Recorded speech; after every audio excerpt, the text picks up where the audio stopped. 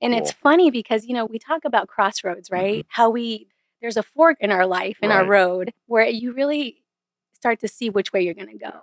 At that time that I had the interview as a mental health tech, I also had an interview as a store manager for a very big store chain. Sure. And a lot more money. Yeah. But when I did the tour at the hospital in Tequesta, Florida, a little residential treatment center for kiddos, I loved it. There was something so intriguing about it. Please join us every week for a new episode of Understanding the Human Condition with Dr. James Flowers. Dr. Flowers and his most admired mentors, respected colleagues, and VIP guests will share valuable insight into underlying health causes, conditions, and issues. These in-depth yet approachable episodes are a great resource for both private individuals and industry professionals. Our esteemed host, Dr. James Flowers, is one of the most recognized and respected names in the field of chronic pain, mental health, and substance use disorders, both nationally and internationally. Dr. Flowers is the founder of J. Flowers Health Institute, located in Houston, Texas. For more information about J. Flowers Health Institute and its concierge services, go to jflowershealth.com or dial 713-783-6655. And be sure to mention this podcast. Welcome, everybody, to Understanding the Human Condition. I'm your host, Dr. James Flowers, and I am thrilled today to have the CEO of the Behavioral Hospital of Bel Air. I always get that name wrong. It's an amazing UHS system. Yeah. And you're the CEO, and it's Amanda Blanco. Yes. And I just have to say, I think we both have beautiful last names. I think so too. Right? Flowers and Blanco. I know. It's you can't get better than combination. that. You can't get better from that. I know. And I will say thank you for seeing our patients. Absolutely. We love working with you guys. I love the UHS healthcare system in itself.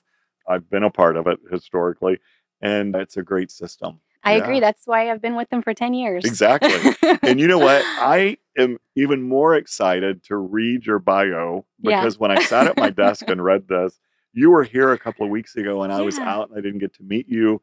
And then we're doing this podcast and I was like, send me her bio. And so I got it and I was like, are you kidding?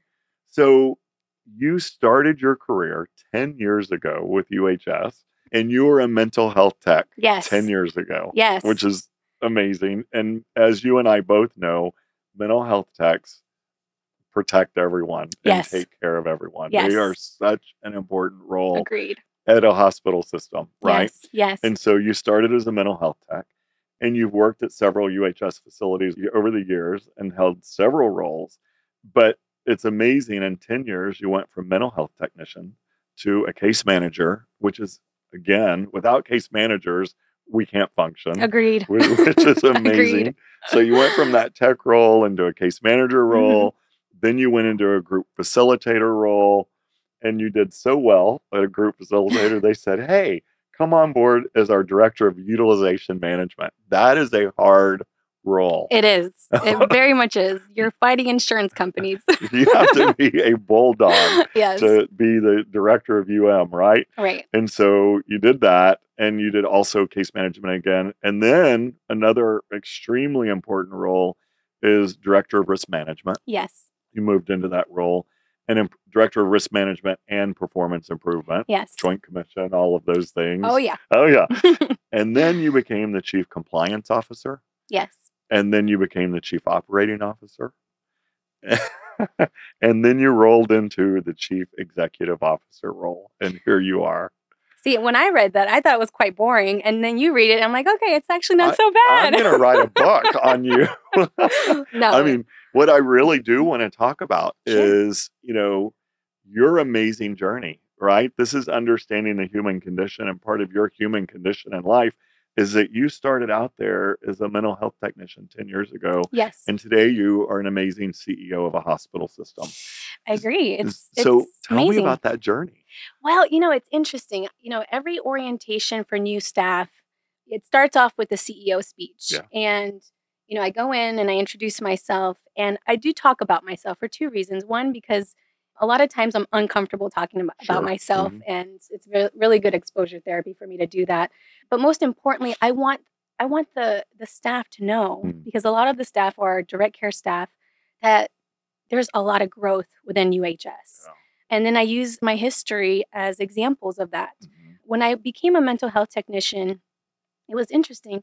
I actually applied to the job because I needed a job. Yeah. And I was intrigued with psychology. I was Mhm. intrigued with mental health. I also had, a personal event in my life where a family member of mine, a grandfather of mine, who I was very close to, suffered with depression. And, unfortunately, he ended up committing suicide. Mhm. And that event kind of, it just did something to me. It really made me think, what do I want to do with my life? Yeah. So I applied as a mental health tech, Yeah. thinking, let me see if this works for me. And I fell in love with it. That's so And it's cool. funny because, we talk about crossroads, right? Mhm. How there's a fork in our life, in our Right. road, Yep. where you really start to see which way you're going to go. Yeah.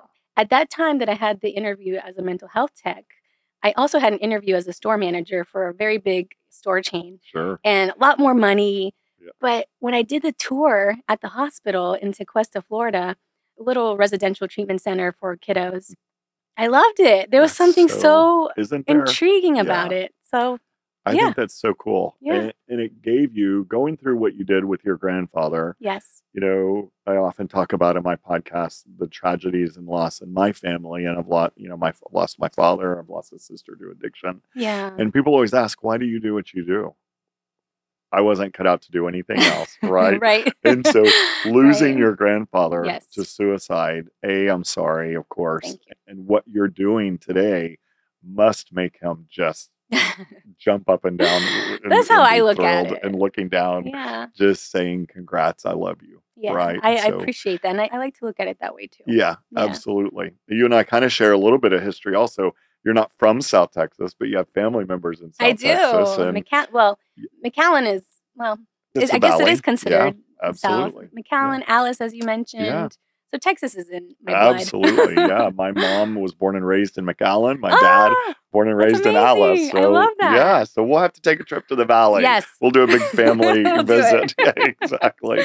I also want to say that you do have a bachelor's degree and an MBA in healthcare administration. Yes. And you did that at Florida Atlantic. Talk about that journey, because were you working at UHS already when you were doing your MBA work? I was. Yeah. And what was lovely is I didn't know what I wanted to do. And at the time I had a wonderful mentor, and her name is Laura Contreras. She was my clinical director. Mhm. And she's the one who gave me the opportunity to be a case manager. And I had talked to her and I said, I don't know what to do. And, she's like, well, once you're done with psychology, try different things. Yeah. She's like, you're going to figure out what you want to do. Right. So, I thought I wanted to be a therapist. But I started to realize as I started, getting more deeper into case management, that I needed to do something more extreme. I needed to be at a higher level in order to make change. Mhm. The people in the trenches, the case managers, the direct care staff, they do a lot of work. Absolutely. But a lot of change comes from the top. And I think that's what motivated me to go into Florida Atlantic University and acquire my master's in healthcare administration. And it's a great school. Owls all the way. Go Owls. Absolutely. Good for you. Yes. Talk to me a little bit about the hospital. Tell me, I was telling you I had privileges years ago. We need to redo that. Yeah, Look at that. absolutely. And I'd love to see patients there again. But really talk to us about UHS. Talk to us about the hospital system. It's a hospital system that I can tell you, and it's going to sound very cliche and maybe in a way ironic, but it's very family oriented. Alan Miller was the founder of Universal Health Services, and his son Mark Miller now is overseeing the company. I would not be at a company if I didn't share the same, the same virtue, the same philosophy, the same everything as the president. So for me, and I'm very biased because I've been given tremendous opportunity there. There just is a sense of care, like nothing I've ever seen. Yeah. A big thing that we talk about in a lot of our corporate meetings and a lot of our, town halls is safety. Yeah. Okay. Sure. Obviously, it's a business. We want to bring in volume, but safety is always at the top. Yeah. We have to provide excellent patient care. Yeah. So I share in that philosophy. Yeah. So, that's so cool. I am very dedicated. Yeah, Yes. it's an amazing, like I said earlier, I know a lot about UHS, of course, and have had a history with them. And I think it's fantastic that they nurtured you through your MBA, right? Yes. And you did that role while you were while you were climbing the corporate ladder, really. Right. And now you're able to affect such change. What advice do you give to mental health technicians and case managers and people who you see walking the hallway? I know you must be a very engaging CEO. I am. Yeah. I round They're a like, lot. oh, here she comes. Yeah. And I can see that. I bet you have an open door policy. Yes. And you're interactive with your staff. But what do you tell people that are in that role who really aspire to grow? So my first advice that I give anybody, and I start at orientation. And then as I'm doing my rounding, I say the same thing. I say yes. Say yes to opportunity. I think in this day now, we are so, we can become so narrow-minded and we want what we want.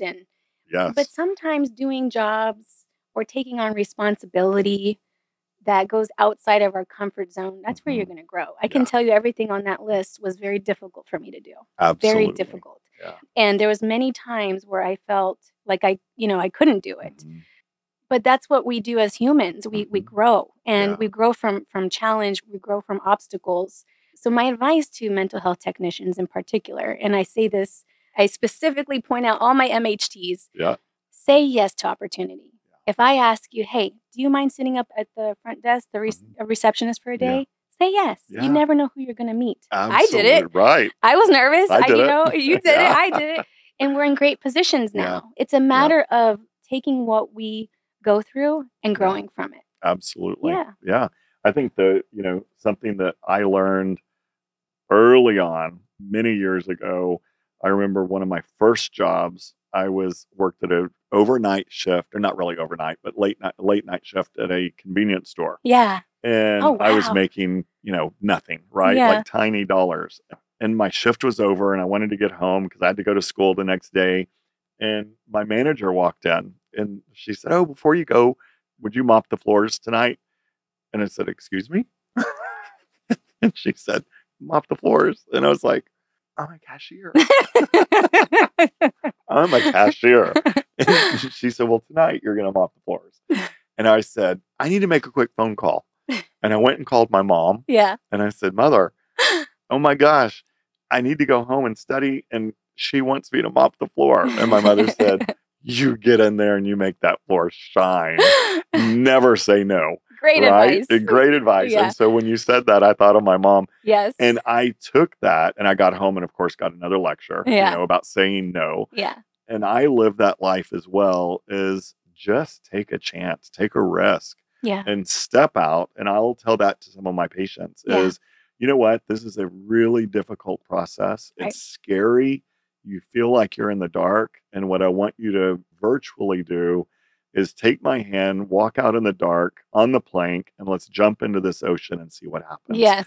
Right? Yes. And more than likely, you're going to flourish and swim and do well and grow from it. And I've seen that in my own life, and I can tell that's your philosophy as well. I feel like you understand that more than anybody. Yeah, Yes. There you go.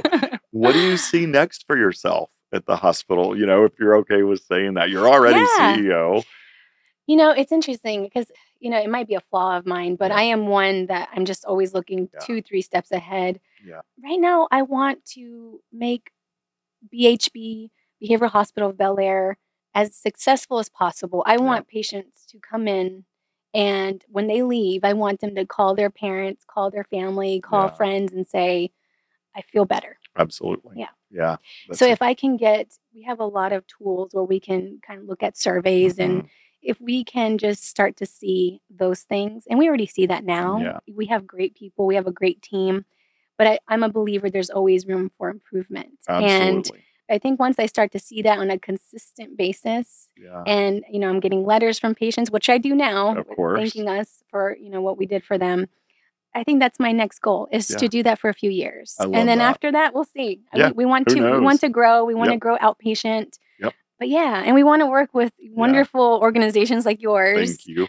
So what do you see kind of wrapping up here just a little bit? Sure. And this is a longer answer than we can possibly do. I know we could talk about it for hours. Yeah. But where do you see the mental health system in the United States? Not where it is.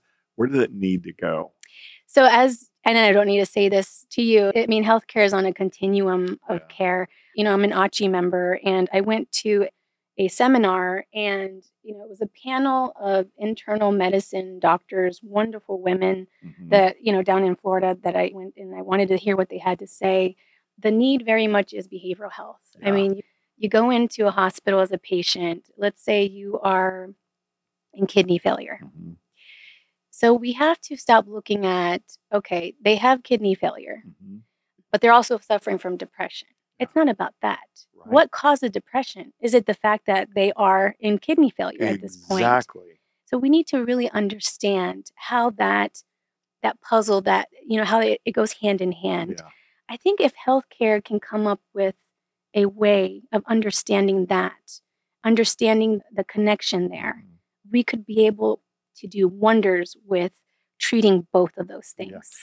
I cannot agree more. Yeah. And I think the timing is really odd this happened. But last night I was sitting down in my kitchen and I whipped out my iPad and I created this Instagram post. And it was just 6 little short case studies of what I call misdiagnosis. Right. And it is exactly what you were talking about. It is people who may have depression, may look like they're in psychosis, may have mental health difficulties that have an underlying medical condition. And sometimes, and I bet you've seen this at your own hospital, will end up in a psychiatric hospital or in a therapist office, or their husband or wife or whomever puts them in therapy, and they're anxious and they're seemingly psychotic and having cognitive issues. And we look at them, and sometimes psychiatrists will diagnose this borderline, bipolar, whatever it is, when really it could be an underlying medical condition. Absolutely. Yeah. We see it all the time. And if we just looked deeper, right? Yes. And we worked in a collaborative role, yes, then we can have these proper diagnoses and treat the mental health issue and the medical issue and resolve both of them together. Agreed. I'm so excited. Thank you for coming today. Of course. Thank you for having me. Absolutely amazing. I am going to continue to watch your career trajectory because I know it's not stopping anytime soon. Thank you. I appreciate it. You're amazing, and we really enjoy our collaborative relationship with you guys. Yes, me too. And so tell everybody if anyone has a need for the hospital, how do they reach you? So or not you, but the hospital. Yeah. I mean, we have a website. We have, if you go to Behavioral Hospital of Bel-Air.com, you can reach out to us through there. You can either do it via the website or we have our phone number on there. Excellent. You'll get connected straight to our intake department and they're going to take care of you. Yeah. I can tell you they will take care of you because we've experienced it with referring several of our patients. So you guys do an amazing job. Thank you. And if you guys need help with diagnostic evaluations or treatment, just look us up at jflowershealth.com. Thank you, everybody. And thank you so much for being here. Fun day. Fun day. Yeah. And I'd like to remind everyone watching or listening to us that there are numerous platforms to find our podcast: YouTube, Apple Podcasts, SoundCloud, Spotify, Stitcher, and iHeartRadio. Please share this episode on social media or with someone that you think it could help. Absolutely. And we remind you also that a clear diagnosis is key to the most effective treatment possible. Yes, it is. See you next week. Thanks again, Robin. Thank you.